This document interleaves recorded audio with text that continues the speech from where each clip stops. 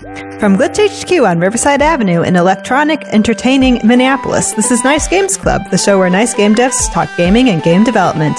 I'm Martha McGarry, and I make nice games. I'm Stephen McGregor, and I make nice games. And I'm Arthur Croy, I too make nice games. In this episode, Stephen returns from Los Angeles to recap E3 2019. We'll talk all about the news from the show, including announcements from Google and Xbox, and of course, Nintendo.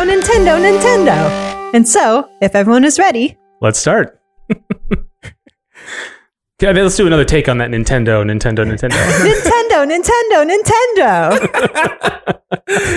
Yay! Stephen, was that roughly your impression as well? Yeah, pretty much. Yeah? Yeah, that's pretty accurate. Every year at E3, I'm like, oh, Ubisoft had a pretty decent conference. Oh, Bethesda, yeah, that's cool. Elder Scrolls, that's nice.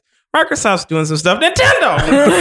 And I immediately I forget everything else that So welcome back. Yeah. I wanted to make a really bad joke from like, oh, I just flew in from LA and boy, my arms are tired.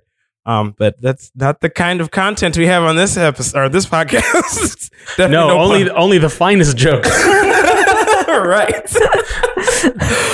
Nothing we say is lame or played out. Definitely not. Yes. Man, E3 was a lot. Mm-hmm. A whole lot. I had a really good time, but man, I'm exhausted to be honest. Yeah. Just a lot of things. There's just so much content. There's so much things you can do. Yeah. That it's overwhelming a lot of the times. Mm-hmm. And so like I had a good time, but like, yeah, I felt like near the end of it, I was like basically dead. Right.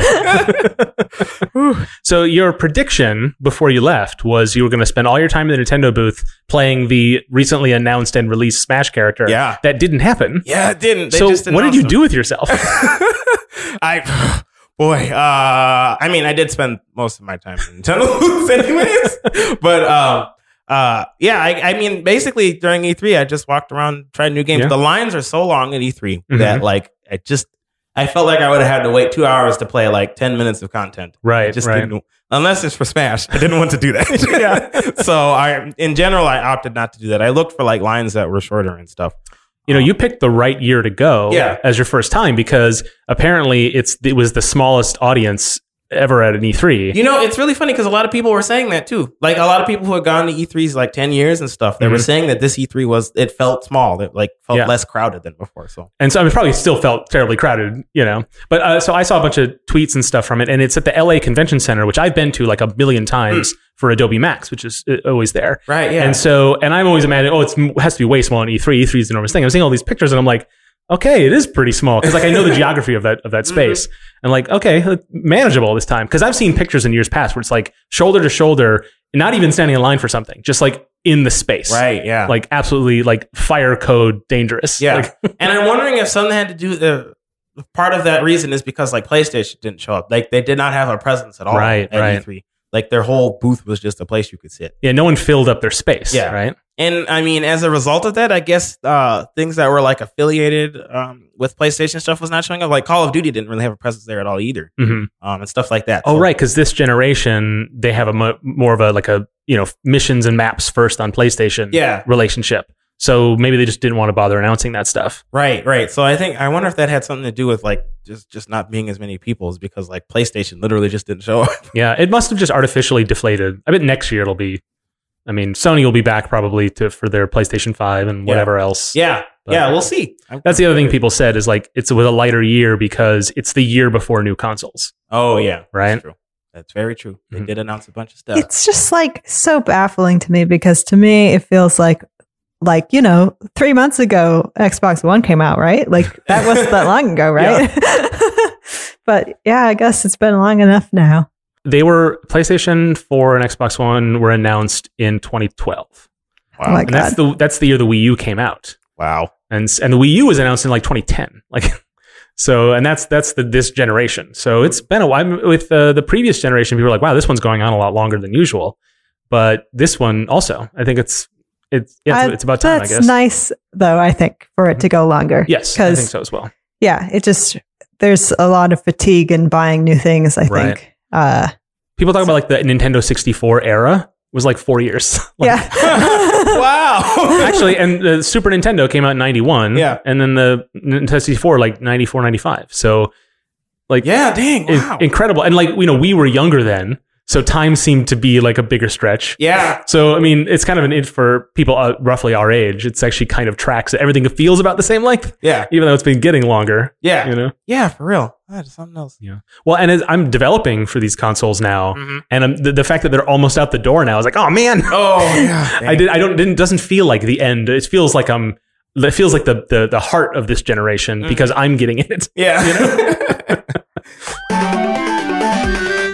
Well, should we talk about what happened at E3? Yeah, let's get into the news that broke one by one, I guess. And the Keanu in the room. We'll get there. Okay. So right before, like, most people had their conferences, Google had their Stadia thing, and they gave a bunch of information about what it was. Yeah. They have a name for it, but we're just going to call it Stadia Direct because that's what it was. Right. Yeah. So they detailed did they detail prices and stuff too? Yes. Okay. So the deal is that Stadia will launch in November, I think, roughly, and it will only be available to people who pay for a subscription. But next year, I think this is sort of a load testing scenario. Sure. Then next year, the free version will launch. So Stadia will, as a platform, it is free. So there's no subscription required. All you need is something that can connect to their service. And if you just have like a laptop, that means like a Chrome browser and the keyboard on your laptop. That's all you need. Or Firefox? No, I don't think so. I think it's specifically going to be like a Chrome plugin or something. Lame. Okay. So it'll probably work on Microsoft Edge. Yay. Lame. Hey, yeah. Google. Lame. Yeah. But it's going to be free, and then you just buy the games. Okay. So basically, and there's a lot about, and we can get into it, like the sort of nervousness about like one, not really owning something or not having fast enough internet. Mm-hmm. But in a sense, it's a free console. You still got to buy the games. It's a free console. The thing that you can get in on earlier is the subscription service is sort of like a Xbox Gold or PlayStation Plus, where you get free games so often. And they're not really detailing how often or what games you get. So like, who knows what the value of that's really going to be? Yeah. And that's $10 a month. So that's not so bad. But again, who knows what the value is going to be? And then if you want to get in now, you have to pay like a one-time fee. It's like $130. You get a Stadia controller, which is their sort of special input method. You don't need it, but it's the one they recommend. Sure. And a Chromecast that you can hook to your TV. Ooh. And 3 months of this service. Okay. So it's if you bought those things separately, it's a good deal or whatever. Mm-hmm. But so if you're it's like a $130 console that can play 4K games at 60 frames per second. Yeah. If your internet connection's good enough. Yeah. So Which they also had to up what they meant by good subscription yeah, they had or good internet. They had estimates on what they could guarantee a 4K stream. They said 30 megabits per second, and then they revised that to 35. Okay. Average internet speed in the United States is 25 to 30.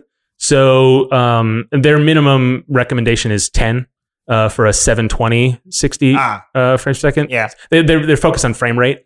They'll sense. drop resolution first. Sure. So based on the information that's available and what people have tried out, it should work for most everybody. The question is like how reliable is it going to be? Like what happens when a ton of people are using the service? Yeah. But for the most part, it does work. It's just how good is it going to be is going to be the question. It's interesting. I don't know. And people are so cynical about it though. Yeah. Like I'm looking at Martha and she is so cynical. I just don't like Google very much. I know. Or Amazon or any of the big I think five. that feeds into a lot of it. It's like you don't want there's something comforting about having like a box in your living room and a game on your shelf. Like then who cares what company, big corporation you spent to get it? It still feels like you're free of their influence. Yeah. Right. But when you have an account with someone or like a paid service or you have to maintain, like it just doesn't feel, you don't want to be that closely related. And I think a lot of these companies don't understand that. Like they feel like if once you're their customer and they give you a pretty good service, then everything is cool. But people are not comfortable. Even if they get good service and don't have any complaints, that doesn't make people comfortable with these things. And I think people are getting more and like as all these like privacy stuff comes out about different companies, they're like, oh, well, at least I'm like that. But I also research a lot of this stuff. So yeah, you're like I'm that, like but you know what you're paranoid. talking about. So. No, I mean, I'm just paranoid. Yeah.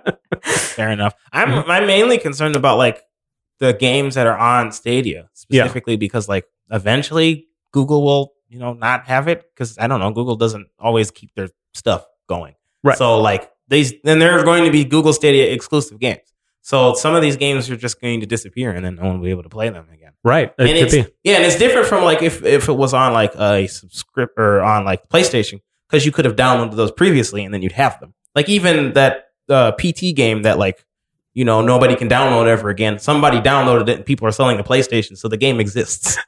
I mean, I don't know if that's a great... I feel like that's a perfectly good example of the problem of our era. Oh, no, yeah. But just because it's technically possible to get your hands on a copy. Yeah. Like, technically. I don't think it fixes it that much. Well, I mean, specifically with this, though, like, once the streaming service is gone, you cannot stream the games. So right, the games because it was never running on your system. Yeah. Right, absolutely. Yeah. So, like, you just literally have no access to the games you purchased. Right. And players will not have access to exclusive games on Stadia too if the service ends. Yeah, and there's a level of trust involved. Like the same is true of like even PlayStation or Sony now. It's true. Yeah, like people prefer to buy their games digitally, and even if you don't, if you buy a game in a store, you put it in your system, you need a system update to enable online features because that's how their policy works. And also, you get the day one patch, which was you need to play the game, right? Yeah. In a lot of cases, or actually will not work. Yep. Like people are just as subject to the whims of the data centers and company true. solvency. It's not really different, except it's so stark and obvious with Google. Yeah. Like it is, it's unambiguous. Yeah. And so people are noticing it finally. But I think it's similar. Yeah, to it's other making people notice. I think like the ways that we're already like that. Yeah. And like that video game archivist people have been screaming about for the past forever. Like, hey, all these games are disappearing. Guys, hey guys. Yeah. I think the pitch for Google for AAA studios is that, hey, if you can get your build running on a Linux machine that does use the Vulkan API, you can develop for Stadia. And so a lot of the games that are announced now are multi-platform. So they're games that are coming to Stadia but available elsewhere. Right. Yeah. The question becomes is what happens because Google has its own first-party studios now. Jade Raymond is running it. And so she's going to put together a bunch of teams and a bunch of different smaller companies and indie size and AAA. And then 5 years from now, there's going to be probably some franchises that are Stadia only, right? I mean, let's see optimistically for Google. Who knows, right? Because Amazon has been in the games business for 5 years and they haven't shipped anything. So yeah. And they just, another E3 news thing, they just laid off a bunch of game people during E3. Mm-hmm. So. Yeah, they're focusing on just a couple of projects instead of just throwing money at the wall like they've been doing for the past couple of years. Yeah. But yeah, so the question then becomes what happens, if it's, maybe Stadia is not a big success and then they're like, well, we're going to shut it down. Yeah. And what does that mean for those titles, but also for those consumers? You have to imagine that there's going to be enough PR backlash that Google as a company would just be, I don't know, give people a bunch of play credit or something like that. Well, that's not going to satisfy people, but I don't think they're going to disappear into the wind. Yeah. But everything involves a level of trust, Yeah, it's true. But also, I think with people's personal collections, like people, like some of the best games ever came out on Wii U. Mm-hmm. And they're in my living room. Yeah. But I'm never going to play them again. Yeah. Because my Wii U is not hooked up. That's How true. is that different? I mean, it is different. Yeah. But like, in terms of how I go through my life, in terms of like the satisfaction with the money I spend, is it really different? Depends on your goals for these games. Like, for example, I would not be into video games at all if my dad hadn't shown me the games that he used to play when he was a kid. Yeah. Things like that. So, if you wanted to show your nieces and nephews, because kids, if you wanted to show them games in the past, like if you wanted to show them Wii U games, you could do that. But if you wanted to show them a really good Stadia game, you might not be able to have that opportunity. Yeah, that's right. Yeah. So, no. Yeah, it's like it's a slow march to it. It's just we're finally like, oh wait, is that where we're going? Yeah, and it's hard to reconcile. And then the other side of it is the developer story. It's Stadia is a AAA platform right now.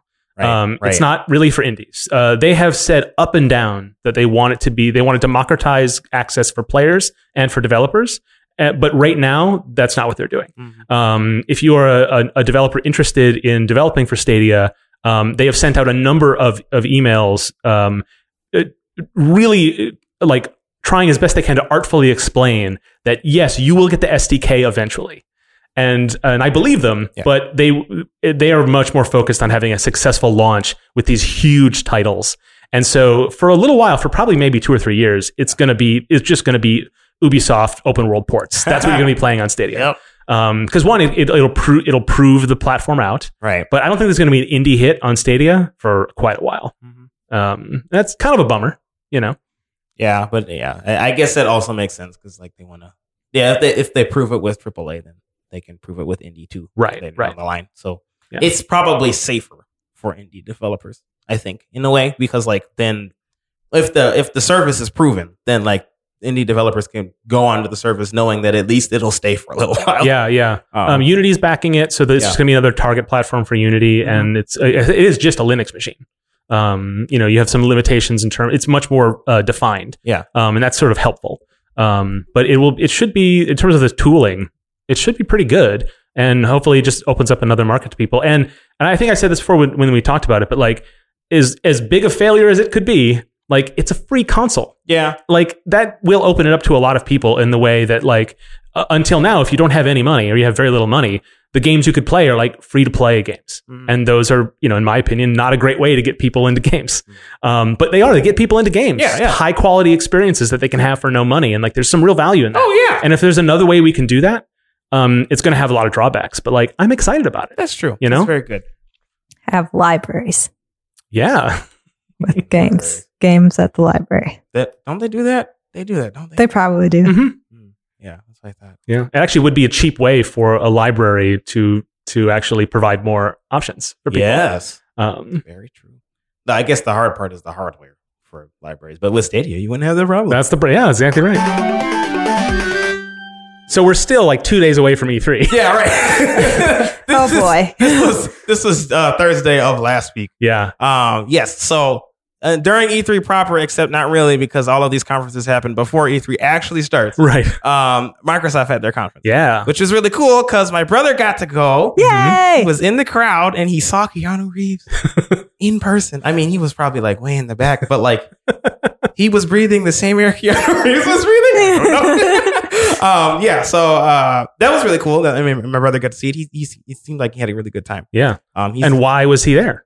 Why was my brother there? Yeah. Yes, he was showing his game off at their Microsoft's. They have their own theater in LA. Yeah. So the conference was at the Microsoft Theater, which is right across the street from the convention center. Yes. And after the conference, they set up a ton of booths and made their own little mini showcase. Yes, they did. For a lot of Xbox stuff, and Hyperdot was there. Yeah. And it was really cool. Charles' setup was really nice because he's like really getting into like using the adaptive controller. Yeah. And so he had a whole setup where they had this foot pedal thing, and you could use your feet to move the dot around, which was really hard. But like, it's really good because like players who can't use their hands, could be able to do that. And you can also do it with the arms. I did it with both the arms and the feet. And he's also got his thing set up for the Tobii eye tracker. So like, it's a very accessible game. Yep. Which is really cool. And I know that like Xbox really appreciated him doing that stuff. They really like that, like showing. They have a huge, they call it Gaming for Everybody. Yeah. It's just a huge company initiative where they're just out there like trying to expand the reach of gaming. And a lot of that starts with like their adaptive controller, which is this amazing device that they produce at a loss. And read everything you can about it. It's such a fascinating story.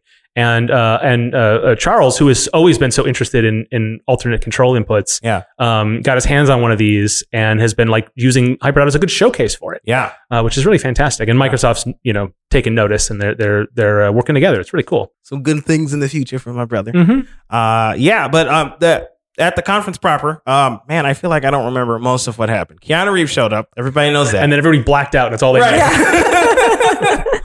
They did announce the new Xbox. They didn't describe what the name of it was. They called it Project, what was it, Scorpio or something? Scarlet. The last one was Scorpio, wasn't it? Yeah. And basically the trailer was just, this is really cool, y'all. It's amazing how exactly the same this trailer was to the Project Scorpio trailer. I know, for the right? Xbox One X. Exactly the same. It Like was. you could run them side by side and they say the exact same things. Well, the one thing, to be fair, though, they focused a lot on loading times specifically. That's right. It's so funny because it's like the gaming industry finally understands what an SSD is. Sony recently they demonstrated some of their tech that's going to go in the PlayStation 5, showing that like, oh, here's Spider-Man loading up this section of the city on current hardware, and then on quote unquote next generation hardware. They're very cagey about it, and they're like, it's because we're using SSDs now, and it's like, okay, like Right. great, I guess. Welcome to the future. Yeah. But that's good for developers because the thing about consoles is that they're fixed specs. Yeah. So you could put an SSD in a PlayStation. You've been able to do that even with the PlayStation 3, but that doesn't actually help things a lot because the games are designed to account for expected loading times and stuff. So both of these next generation consoles are going to include SSDs, and that's not even going to increase the cost that much. Yeah. But how proud of that fact they both are is a little hilarious. Yeah, it's something else. Yeah, but it will help. Bigger worlds loading faster. It's going to be a good thing. Right. Yeah.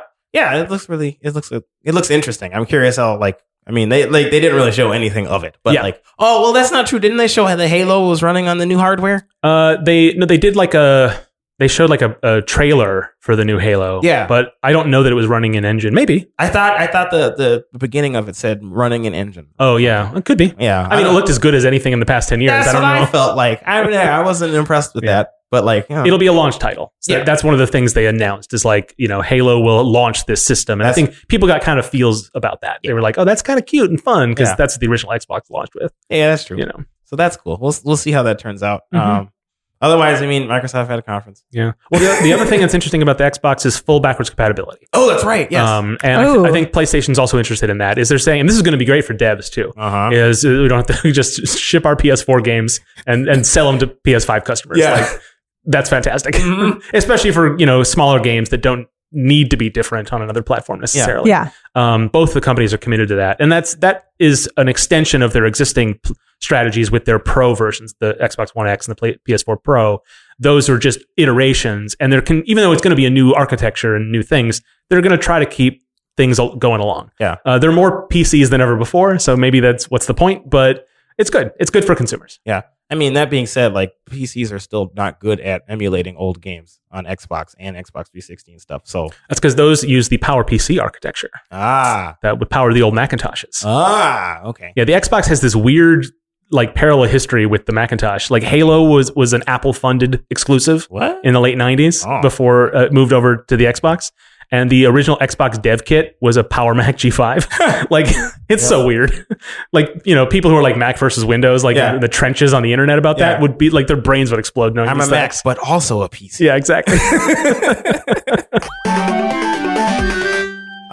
Yes. So Bethesda had their conference next. Mm-hmm. They talked about Fallout 76, and they're like, "Yep, we knew we screwed up here. We're working on it." Yeah, they're like, NPCs are back, and the whole crowd went wild. Yeah, it's like, man. Okay. One thing I do want to talk about, I guess, with all of these conferences, is I felt like there were people in the crowd who were constantly yelling stuff while people were doing their conferences. Mm-hmm. Also, people weren't wearing suits. Y'all know I don't like that. Put your suits on. Oh yeah, we had this talk last year. Yes. Right? Wear fancy clothes when you're Did you have a suit at E3? I wasn't in front of it, so I didn't have to wear a suit. Did your brother wear a suit showing off his game? You're going to have a talk with him. I'm going to have a talk with him.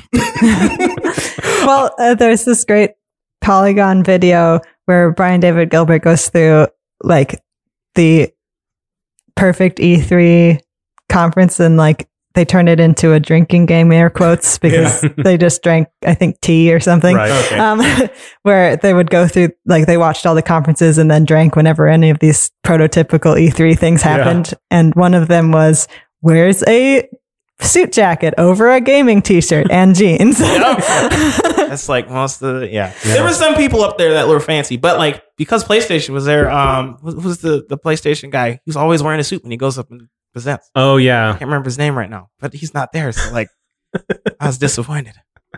Speaking of a guy wearing a sport coat over a gaming t-shirt, that was the first hint on that Microsoft purchased Double Fine. Oh, that's right. That was a big piece of news. Whoa. Yeah. Tim Schafer came out on stage and was like, I'll make you like XL, whatever you want. Like, you know, give me a Halo DLC to design, I'll do it. And the guy was like, oh no, we don't want you to. And he's like, good, I was lying. You know, it's so like, then Double Fine put out a little video on their Twitter saying like, here's the story of how Microsoft bought us. And it was this like really long drawn out, like everybody coming into a meeting room, really serious. And then it cuts to a shot of Tim Schafer being interviewed like, so what was going on? I said, well, they offered me like a lot of money. And I was like, okay. And I feel like only if you're Tim Schafer can you get away with that. Yeah, for real. You know? But yes, the Bethesda conference happened. Fallout 76 people, like NPCs, I guess. But I guess, yeah, I mean, it's good that they are still working on the game and they didn't just throw it away. So that's nice. Is it? I mean, it is. I'm kidding. And then they also were talking about some streaming service where you could play all of these Bethesda games. It's not a service. It's a technology. Oh, okay. So they're developing a way to make games better suited to streaming platforms. Okay. So this they call it at the engine level. So it would be something that would be, you know, they'd actually run some tests. It actually what they're using is the Doom 2016 as a demo for it. Sure. And you know, they're like numbers that have been, you know, taken. I don't know the details on it exactly, but like something like numbers. So like a 20% improvement in frame rate. You know, just for using their, and it's just the way it's when you're developing your game, you use this tool. Oh, that's right. Okay. They're very, and I'm being cagey on the details because they are being cagey on the details. Yeah. Like, what is it exactly? Right. Is it a way, and why couldn't you also use that to benefit like a console game or a PC game exactly? Like, what is specific about it? But they're going to be offering it. It's basically a middleware. That they'll be offering for people. I think there will be Unity support for us indie devs who are interested in something like that. Yeah. But details are scant right now. Okay. But it does seem to do what it says it does. Yeah. It's kind of cool. There was not any appearance of the new Elder Scrolls or that space game that they keep talking about. No. At the Bethesda They said up top, like, we're still working on it. Yeah. Just don't get your hopes up for a trailer. Yeah. You know? Which, I mean, all right, that's fine. That's what I really wanted to see from them. But I mean, I understand it's in development. It's not ready yet. They did have Deathloop up there. I only saw the last third of the conference, so I didn't really actually see Deathloop. What is it? So Deathloop is the new game from Arcane Studios. They're the makers of Dishonored, which I've never played but always meant to. Yeah. It's good. Yeah. I mean, I've never played it, but I really like watching Dylan play it. Yeah. And every time I hear you describe watching Dylan play it, I'm like, oh, I would really love that. And I'm like, it's like 3 steps away from playing it. But it's the first-person shooter game, and the story is of 2 assassins who are trying to kill each other. Okay. And it's called Deathloop because every time one of them kills the other, like time resets. Oh. And they do it over and over and over again. Oh. And the sort of lore of it is that one of them is trying to break the loop, and one of them is trying to maintain the loop. Oh, and so it's like a philosophical debate between the 2. Wow. And that kind of excited me. It's like, I'm not sure how much of that's you're gonna feel as you play, but like as a construct for how to take these game mechanics and like put them in a narrative context, it's really cool.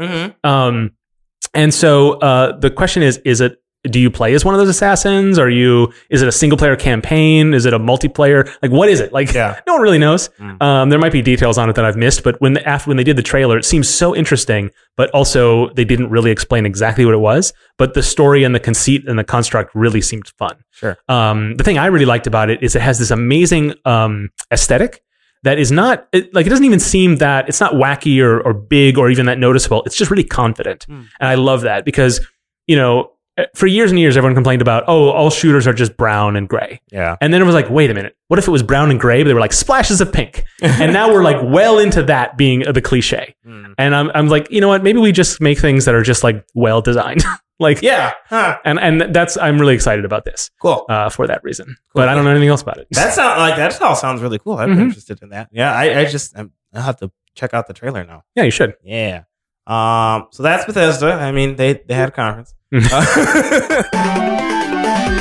Ubisoft also happened.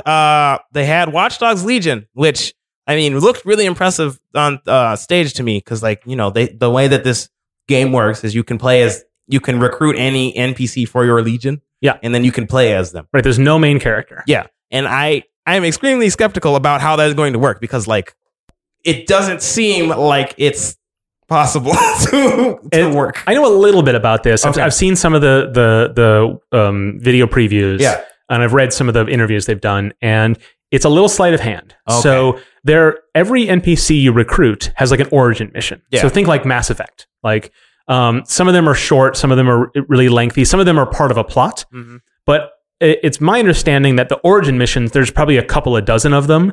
And if you get an NPC who takes one of those, then you'll never see it again. But from your experience, it will feel like it's totally unique to that character. And so all the mocap it gets swapped in with the different model for the different character. Sure. And there's some depending on like the profile of that NPC, because there's some I don't think it's fully randomized, but like the characteristics of those will sort of be adapted to each of those different stories. Okay. And everyone will be fully voice acted. Mm-hmm. So that's the thing that's going to take the most amount of work, is there'll be like all these characters, and many of them voice acting the same scenes, and you'll only ever see one of them when you play the game.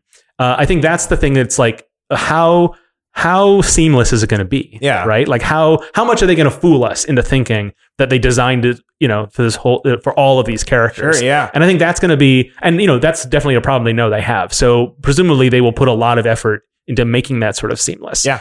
They have talked about how, for some characters, they just took existing recordings from other somewhat similar characters and pitched up or pitched down to like actually to stretch out the work. And I think that's good. It's like, it's an ambitious concept, and it's going to require a lot of innovation in workflow to make it work. I'm actually really excited about it. This is the one you can play Grandma, right? Yes. Grandma Crime! That's right. Grandma Crime. Everyone was really taken with that. Yeah. And that's really cool because from a story perspective, it takes place in London, and it's all about hacking, right? Yeah. It's all this sort of like Hollywood version of hacking, so whatever. Yeah. But, they called out specifically like the women of Bletchley Park as an inspiration for a lot of the older characters in the game, to sort of pick up that torch. Like, we saved England, we're going to do it again. Like, it's cool, right? Yeah. That's awesome. And and because it's all these different NPCs, different types of stories, you as a player can recruit the types of people you want, and it's much more personalized in the story without the game having to actually have a million different stories or accommodate a bunch of different player preferences. Yeah.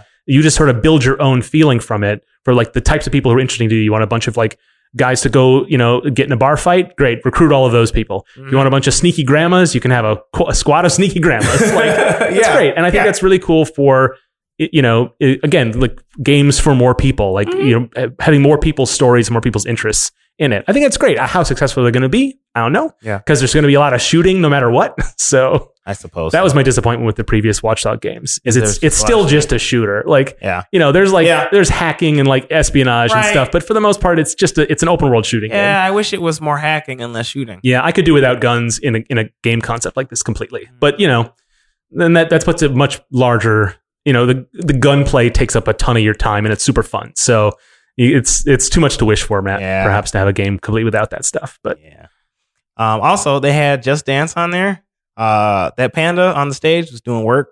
Just saying. And it's still out on the Wii. So if you had a Wii and you love Just Dance, get it. I suppose.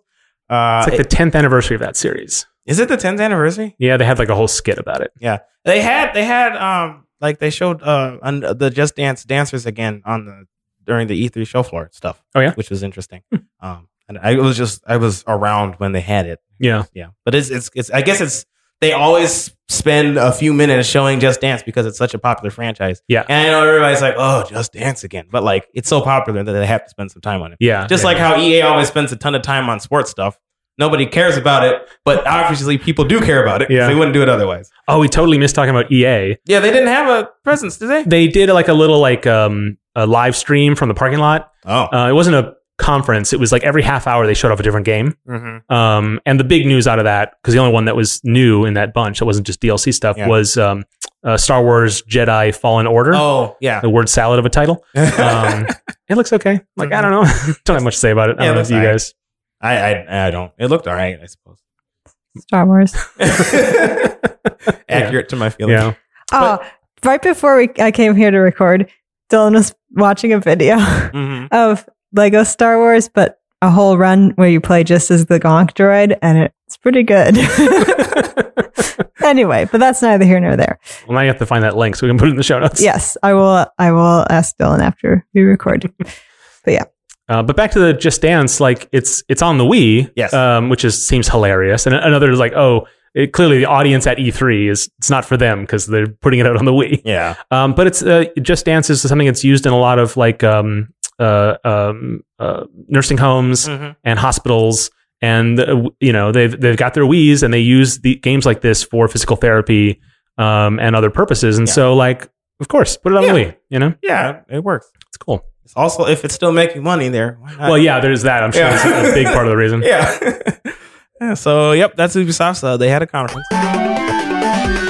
Square Enix also had a conference, and they showed Final Fantasy thingamabobs. Whatever.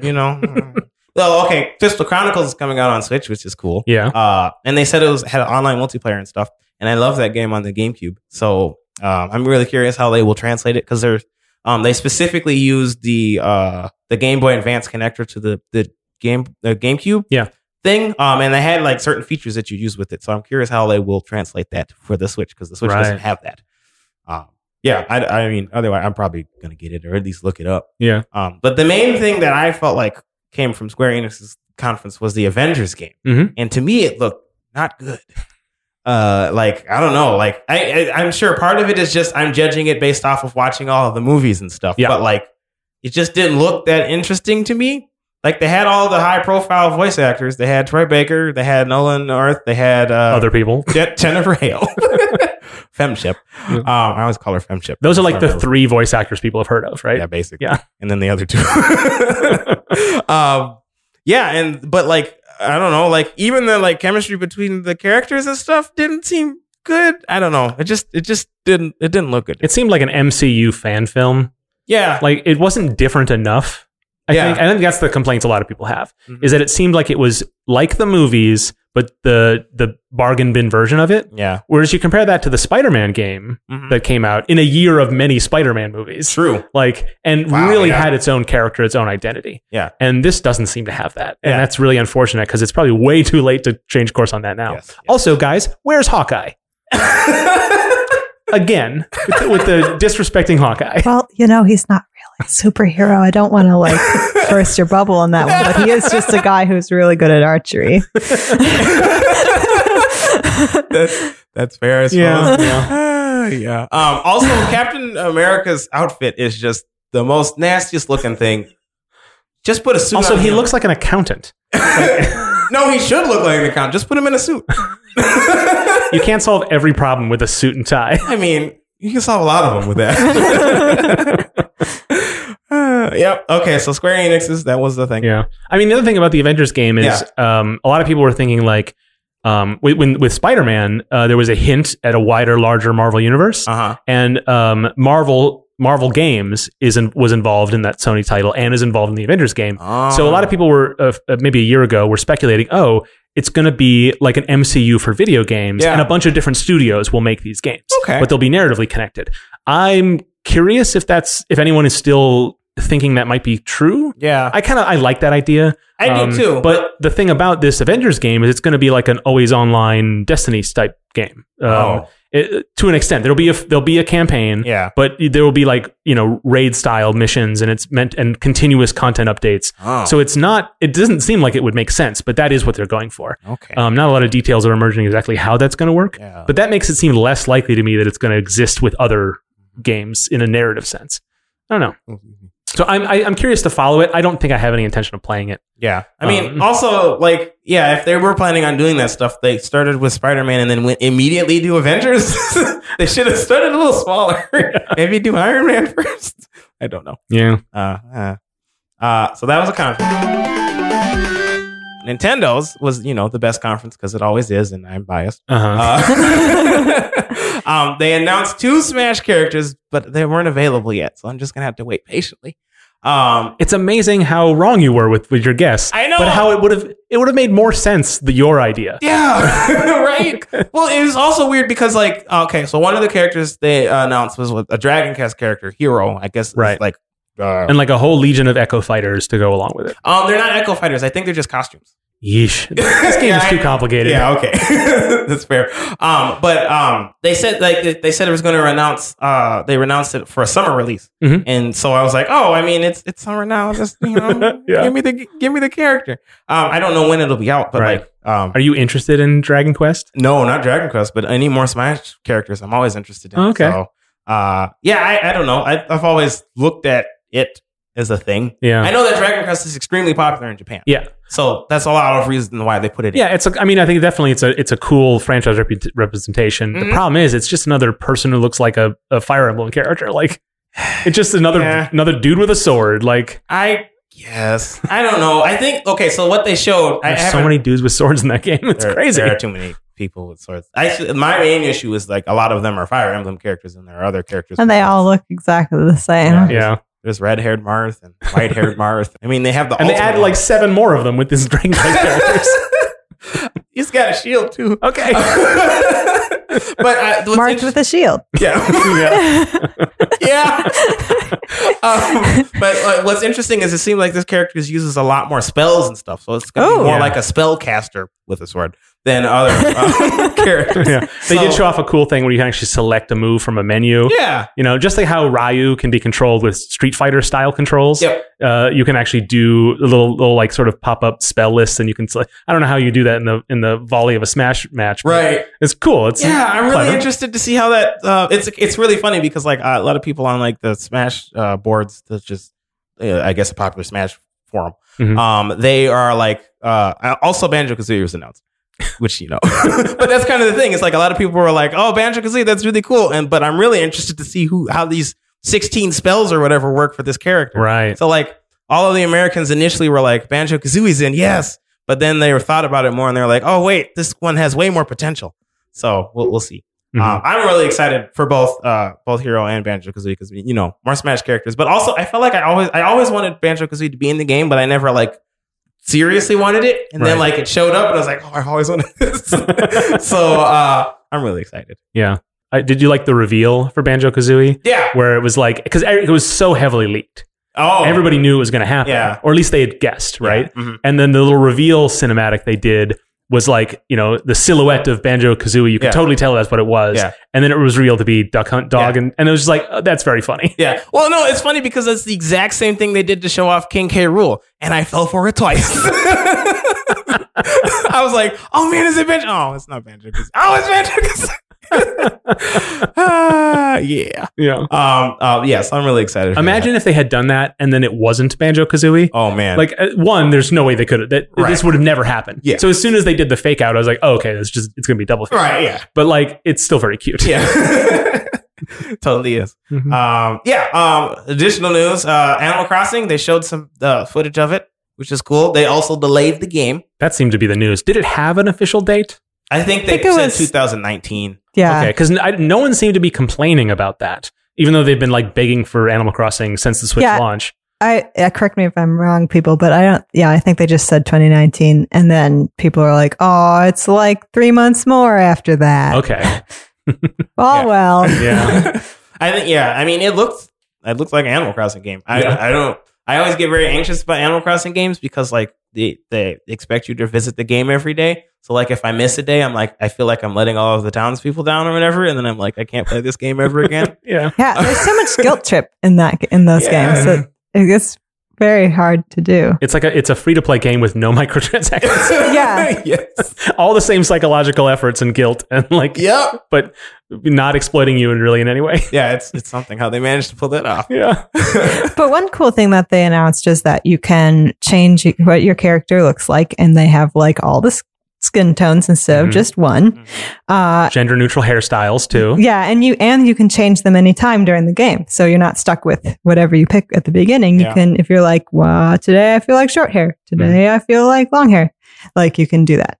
Maybe it's because I don't play those games, but I'm surprised that wasn't in it from the start. Yeah, Because me you're just too. because you are 'Cause just the you're just one- your own character, right? The one thing that drew me to play the one Animal Crossing game I did play was the thing where you could make your own clothes because you could draw on the little thing and Oh, then they yeah, make your right. like, oh man, that's so cool. That Yeah. idea is so neat. hmm But yeah, Well, now you can do that, but also and change everything about yourself. So I mean, better late than never. Yeah, it does seem like a thing that they should have had, or they would have had beforehand. But good, and the key art that they have for it is a whole bunch of people standing on the edge of the beach. So they're actually they're that fact of the game they're actually using to promote the game. Yeah. So that is a good thing. It's additionally multiplayer, which is why they were showing a bunch of people. Oh, okay. Well, that makes sense. But I mean, all of that is good. Mm-hmm. Additionally, they showed off Luigi's Mansion 3. I'm getting that game. Oh, it's super fun. I played it. Yeah. I could talk about it a little bit. Yeah. So Nintendo always has like a really fancy thing. They always have like a big setup for all of their bigger games. So they had a big setup for Pokemon. They had a big setup for Luigi's Mansion. Luigi's Mansion was like a closed off thing. When you go in there, it's all dark and creepy. And I was a little worried that like Luigi's Mansion 3 is going to be scary because I hate scary games. Yeah. It wasn't really that scary.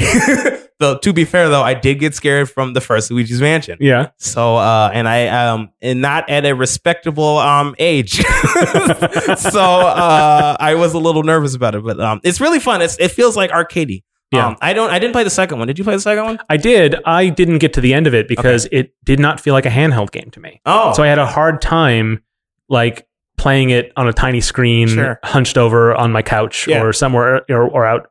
Like I wanted to relax and dig into it. Yeah. And so I don't know, every session was longer than I wanted it to be. I think the game was definitely designed, to be a portable title. Sure. But like it didn't fit with me. And I was really bummed out because I loved, when I got a Wii, I was like, I hadn't played video games in a long time. I missed a whole generation before that. Yeah. But I got a Wii and I was like, okay, well, I'm going to go to GameStop and buy a ton of cheap GameCube games. Yeah. And so Luigi's Mansion was one of the first ones. I always loved Luigi, so I'm like, sure. Yeah. I didn't know anything about it. I just fell in love with that game at the end, and it was like an important part of me getting back into video games was that title. Yeah. So I was really excited for Dark Moon, and it's okay. Like I was disappointed in myself actually for not sticking with it. So I'm really excited to play this one on my couch. Yeah. Looking at my TV. Yeah. I will not take it on the go with me. Yeah. Like it felt really good to control. Well, I guess it felt a little awkward because I was I feel like the turning was weird. Yeah. It's like I wanted to turn by like aiming the control stick in the direction I wanted to turn. Yeah. But I think the way you turn is by aiming the controls or just moving left to turn left, moving right. Like to turn tank right. controls?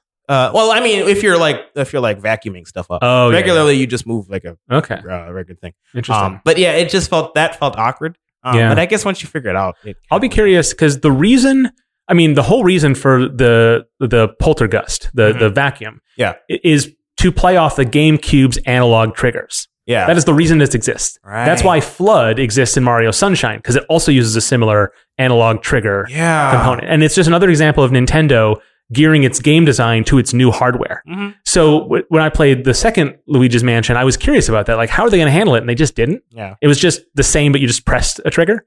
And the Switch does not have analog triggers.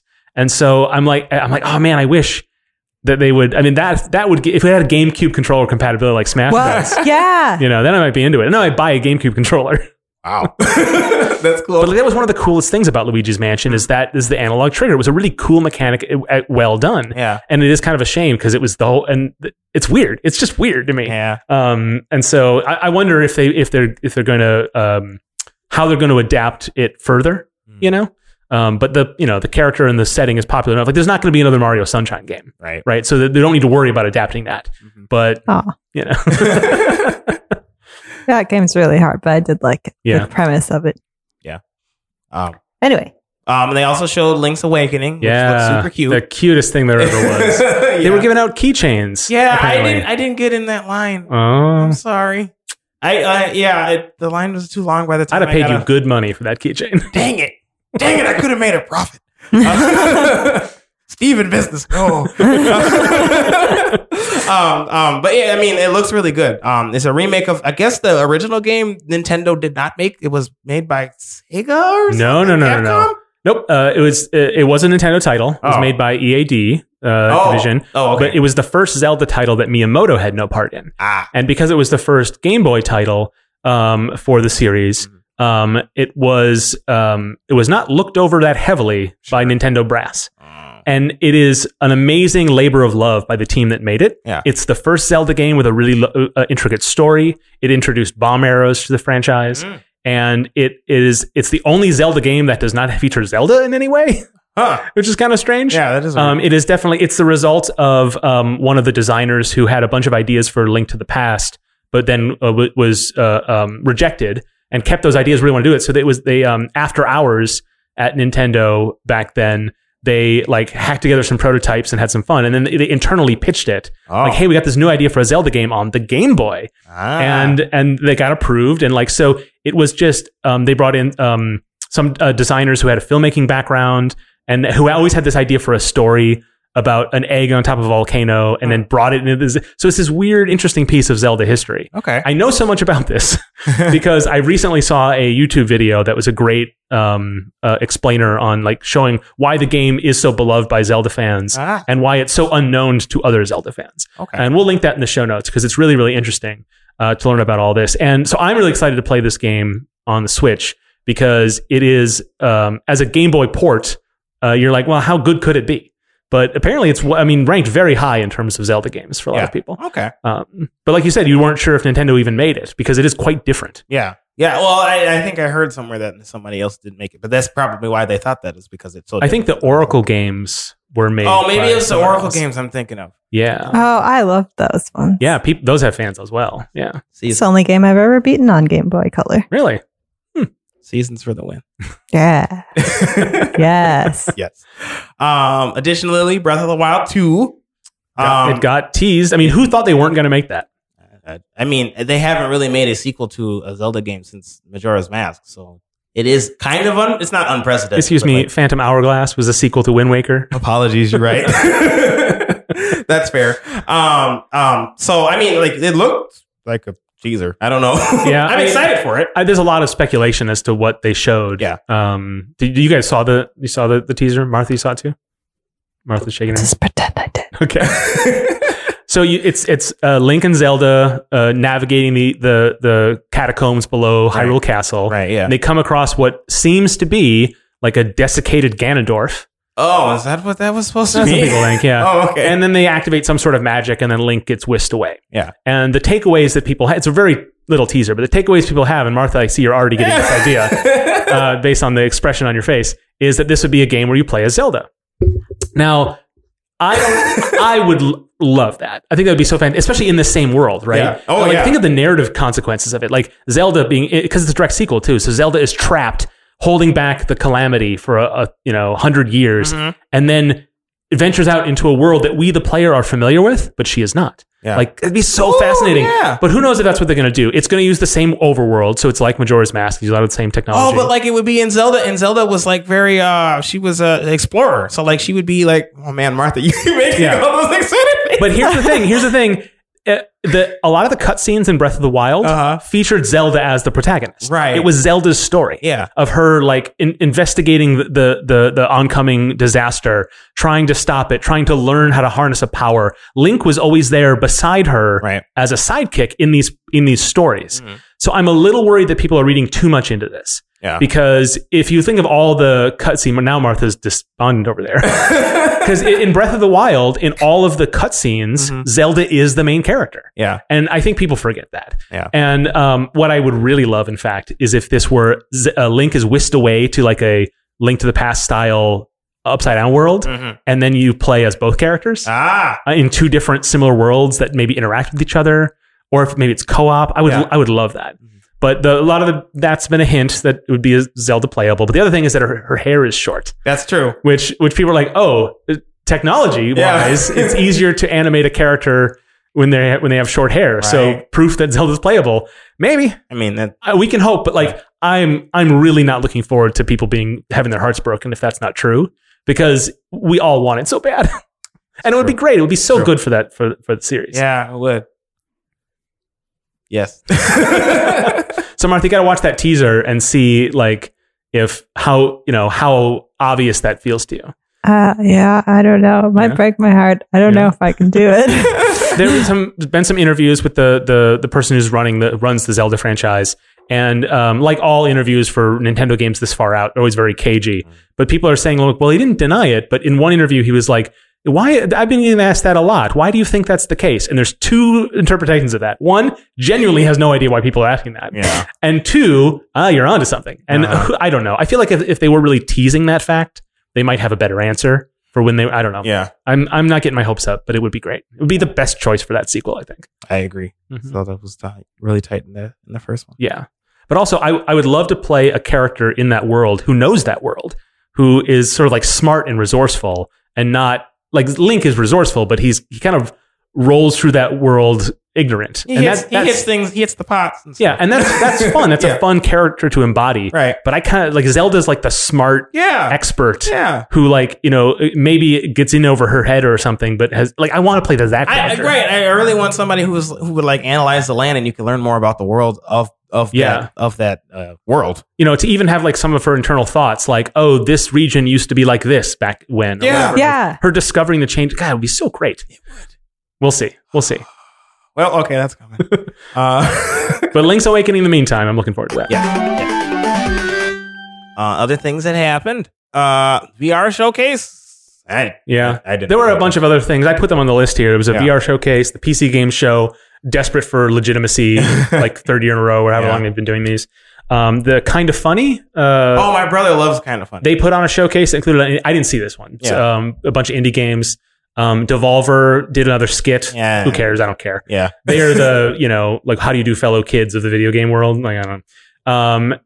But a lot of the games that Devolver's putting out this upcoming year look great. But yeah, there's a bunch of these smaller conferences, and I think it's interesting that, you look online on Twitter, like, oh, when are the conferences this year? And you see a little chart with all the time zones and stuff. Yeah.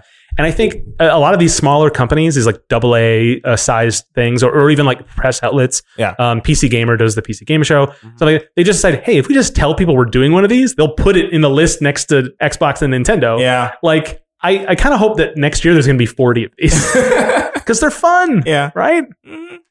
They can be. I guess I still only pay attention to the big ones, though. So yeah, you can read the other ones on Polygon or whatever. Yeah. So Game Informer. Yeah. Mm-hmm. Giant Pong. Yes. Game Informer, our pal Ben Hansen did a bunch of video podcasts from E3, talked to a bunch of developers. So look into that. That's pretty good stuff. Yeah. I spent some time with some of the Game Informer things. Yeah. Tell us all about all the things. That we've gone through the checklist of stuff that happened. Now we want to know what your story is. Yeah. Okay. So I flew in on Sunday. I didn't get to go to any of the conferences proper. I watched them all in the hotel room. Yeah. So I watched like everybody else, I guess, but in a comfy hotel bed. But basically, on Sunday, we didn't do any E3 stuff. We went shopping. I bought clothes.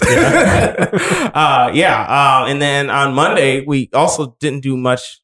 No, well, let me think. On Sunday, we did go to a thing. I guess in LA, they have this, I guess they call it a circus, like a game circus. It's kind of like Dave and Buster's, but like, it has like more, it doesn't have like Flappy Bird games. It has like VR and stuff. And they had a whole bunch of things. I met a bunch of cool people there, which was really neat. I had a good time. And then we went to the JW Marriott afterwards. Apparently, a lot of people just go to the JW Marriott after E3 things happen because that's where a lot of people go. I guess it's the same as GDC. GDC has a hotel. Yeah, there's like a couple of hotels at GDC where like all the sort of like run-ins happen. Yeah. So if you're interested in meeting random people, that's where you go. Yep. I ran into Sean Alexander, who I actually ran into a bunch over E3. He makes Treachery and Beatdown City. And he's really cool.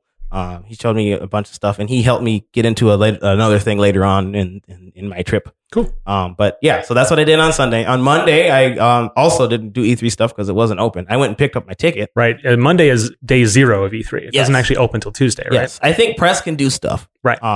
It's the press day. It seems like press can do a lot more things than industry folks do. So next time, maybe I should just apply for a press ticket. Nice Games Club. Right, we are press. Well, I did apply for a press pass this year. Oh, did you? And we did not get one. Well, we can try again. Yeah. But yeah, they have in LA they have a place called Little Tokyo. And they have like a whole bunch of different shops and stuff. A lot of food. Did you go to that video game store? I did. In the basement of that mini mall? Yeah. That's a cool shop, right? It is. It's so cool. They had so much stuff. And the people who were like the attendants there were really nice. They're very friendly. I wanted to look to see. I have a Sega Genesis now, I guess. My former boss had a Sega Genesis. He's like, I'm not going to use this thing. And I was like, can I have it?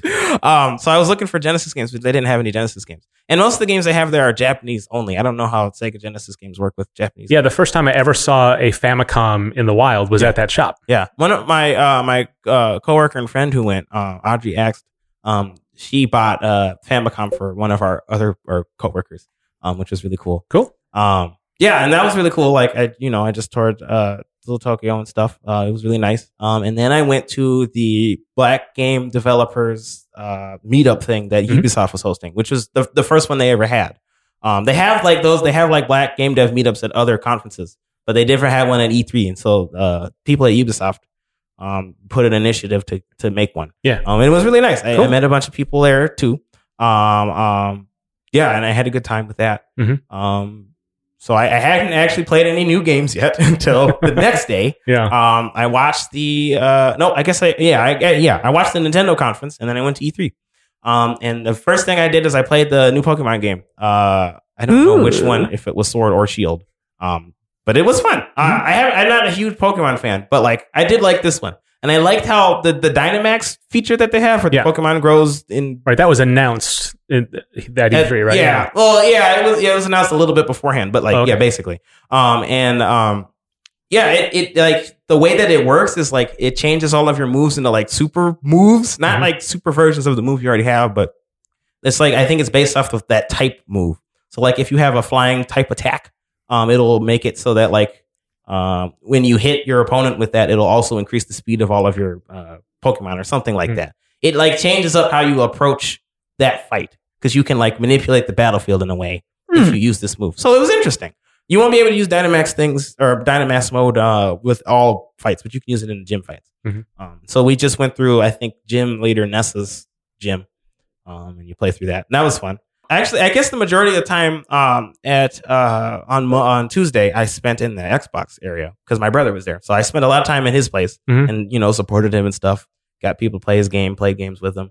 We're a good big brother. Yeah.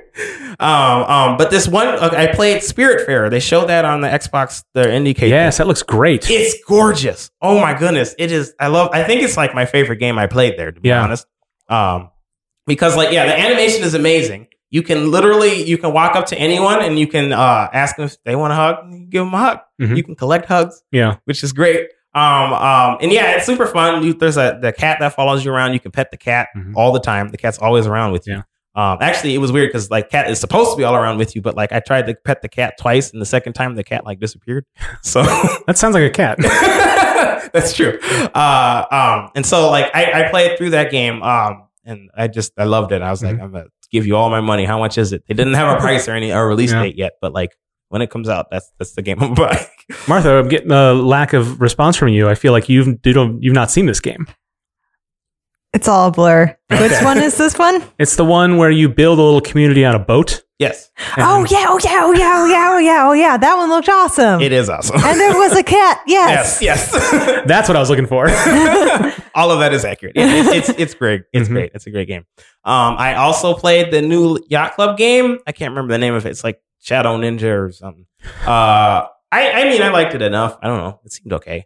Is it like a Shovel Knight spinoff or the new? It's game? It's a new game completely. Okay.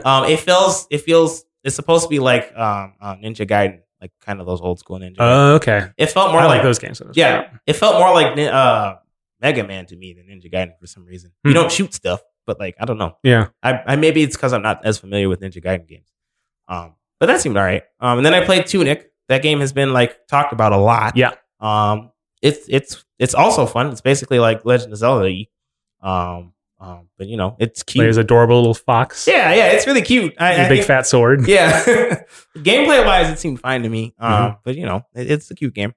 I think those are like the majority of the games I played on Tuesday. And then what did I went to I went to the ID at Xbox meetup thing or something they had. Like that Mixer or something? Yeah, they had a mix. They named too many things Mixer. They should stop that. Yeah. I was confused because my Ava and Nick were there and they were talking about Mixer things. And I was like, you mean the Mixer, Xbox Mixer? No, the ID at Xbox Mixer. Right.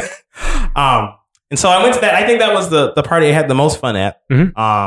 And it was really nice. It's up on a rooftop and stuff. It was like a nice temperature. I saw Tim Schafer. Did not talk to him, but he just like walked past. So that was cool. Mhm. And then, and I got to interact with a lot of people at Glitch that I knew, like my brother and Ava and Nick and them. So that was a fun time. And then on Wednesday, I played a bunch more games. I played Code Vein, which is like basically anime Dark Souls. There's a lot of those now, I guess.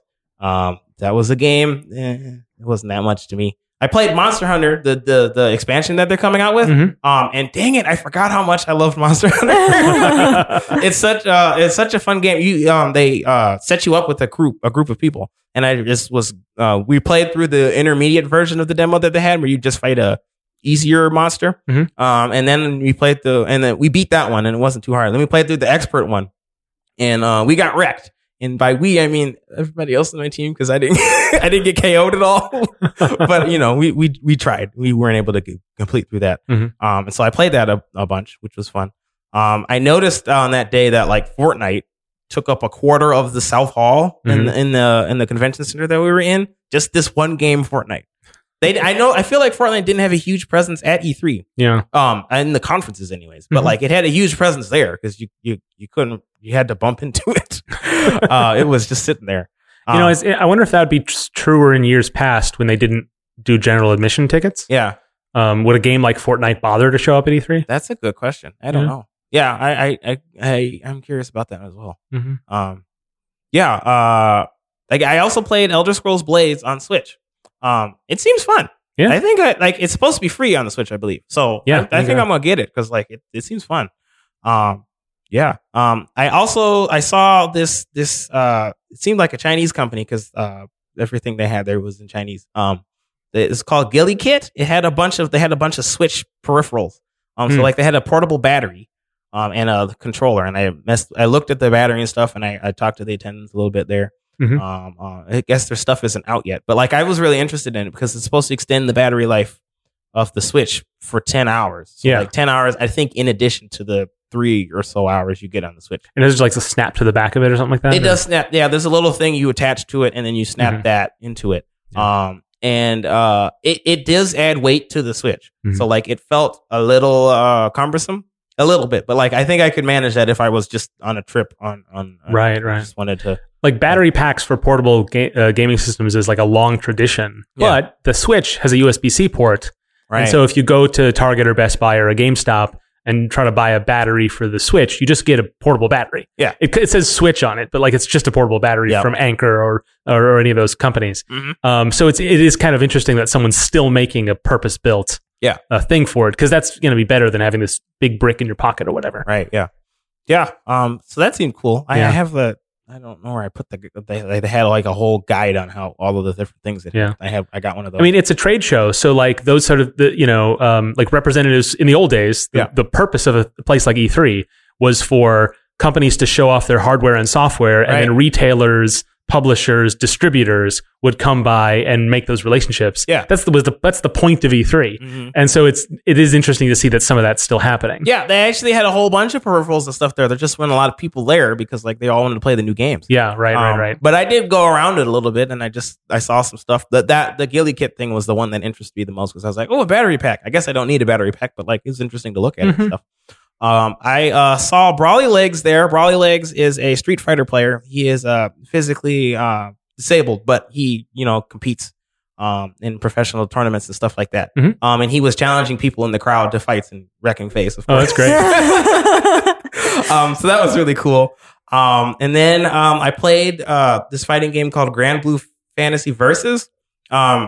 Which I guess it was kind of fun. It's like you could say that title in any order and it would sound the same. Pretty much. It was basically like an anime fighter. I think it has like some RPG-esque mechanics, so it had like cooldowns and stuff, which is sort of unique for fighting games. That's cool. But what was interesting is while I was playing the game, there was a very split-second power outage, and it ruined my game because my system got turned off, and a lot of games got like shut off. There was right behind me. There was Mario and Sonic at the Olympics. That was in attendance there. The giant screen that they had got shut off and stuff, and it was shut off for I don't know, a good while at the very least. I Yeah. kind of just left when that happened. That made news. Did it? Yeah. And Nintendo's live streams went down. That's right. It was in the middle of one of their treehouse things, Mhm. and they were actually prepared for it. Yeah. They had they put up a little technical difficulties screen on their streams, Mhm. but it was a screen grab modified from Zelda 2, that character named Error. Oh, yeah. So it said, I am Error, and then it said, like, we'll be back shortly or whatever. Very cute. Yeah, that's cool. Yeah, so that was interesting, like that it happened. I guess it didn't affect the Microsoft Theater because it's in a completely different building, so my brother didn't even know it. Right. He just heard it from some other people. I think. Yeah. And you said it was just for a little while, like split second. Like, Yeah, the power outage itself was just a split second, but Yeah. like everybody, everything had to start over or whatever. Yeah. So like it kind of slowed things down, and it was only in a section of the South Hall that I was in. That's what happens when you plug everything into the same power strip. Yeah, come on, E3, what are you doing? And then that night I went to the Mix, which is another thing but it's an indie game like showcase. Yeah, it's the thing I went to at GDC. Yes, yeah, and it's the thing I went to at PAX too. Mhm. Yeah. They had a whole bunch of different games there. I played Samurai Gun 2, which was great. Mhm. It's just more Samurai Gun that you can dash now in the air using your bullets. If you're interested in Samurai Gun, you can see the appeal, I guess. I played this game called Quantum League, which was very confusing to wrap my head around. So you play as you're supposed to play as a team of 3, but like it's just one person and your opponent playing as one of the team of 3. And so like you will play as that character, or you'll play as one person of the team for 12 seconds. You're trying to kill the other person. But once that 12 seconds up, or if somebody dies, it will rewind time. And then you switch your weapon, and then you can play as the second person in your squad. Mhm. Then you do that again for the third time. And then whoever like wins, it was a King of the Hill thing. So I guess whoever was standing in the circle longest, or at the end of the 12 seconds, Mhm. whoever gets that is the winner. And then like afterwards, you see like what actually happened. So like all of your actions between all of the 3 characters and stuff. Yeah. It was.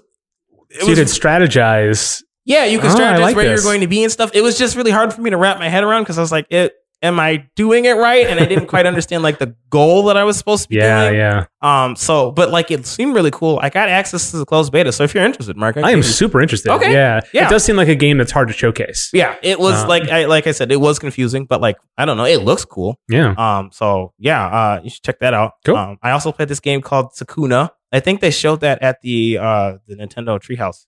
They had a thing for it.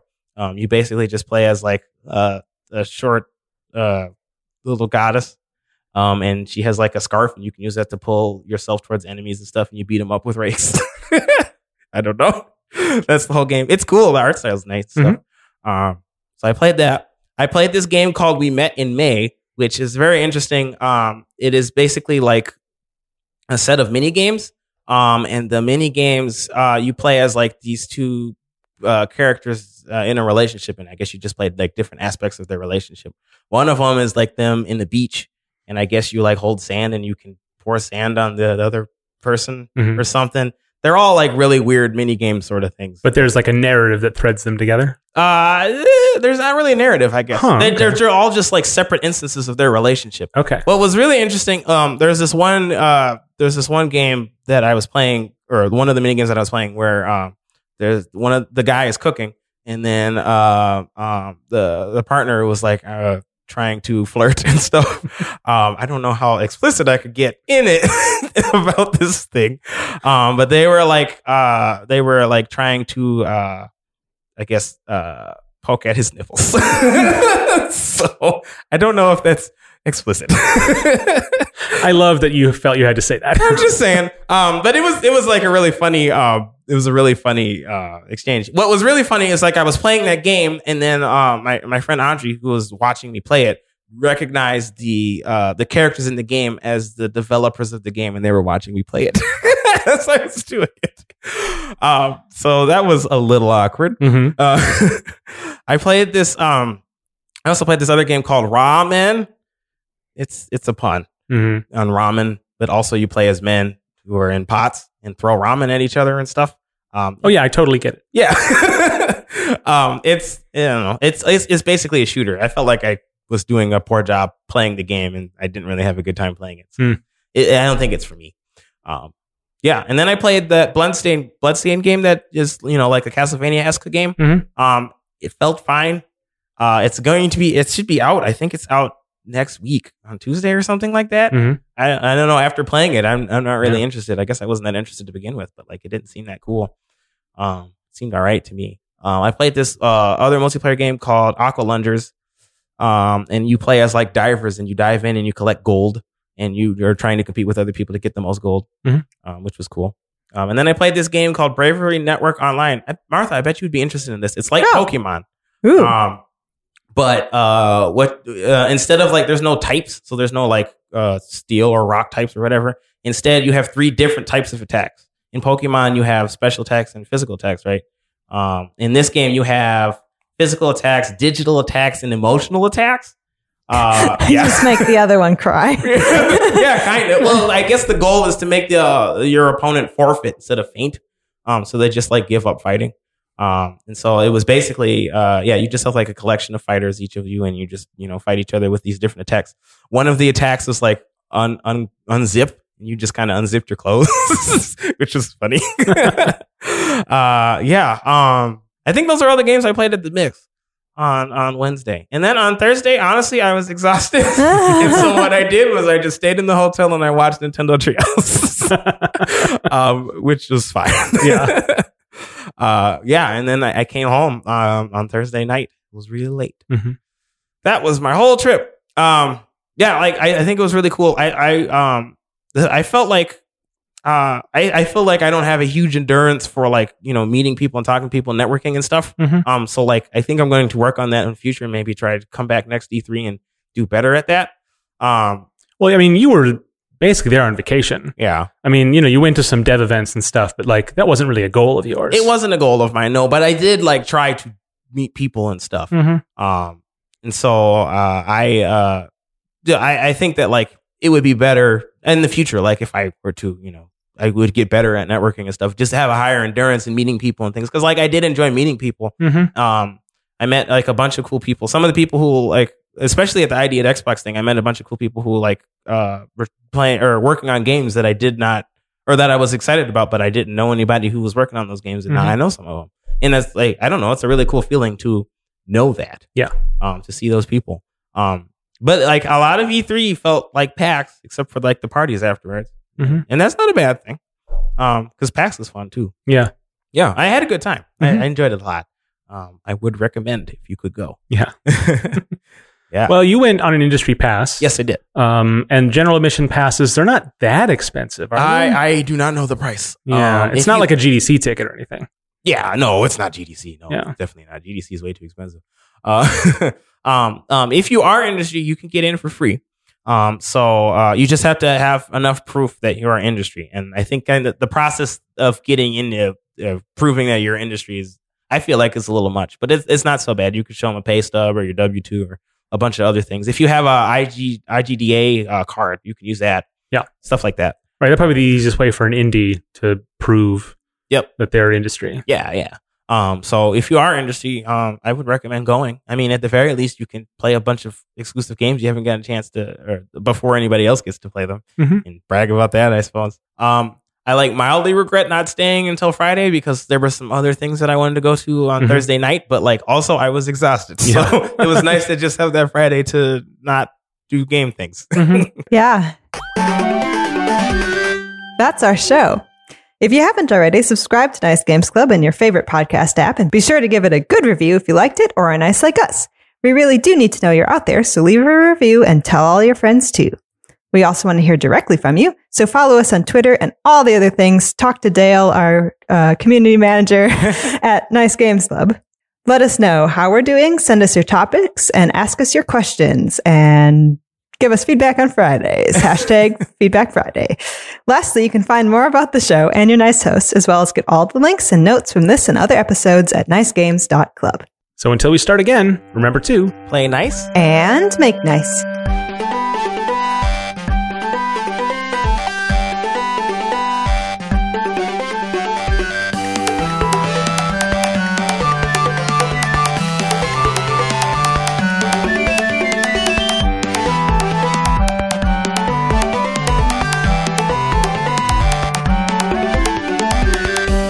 So Deathloop is the new game from Arcane Studios, which they make. Just a second. Wow. That was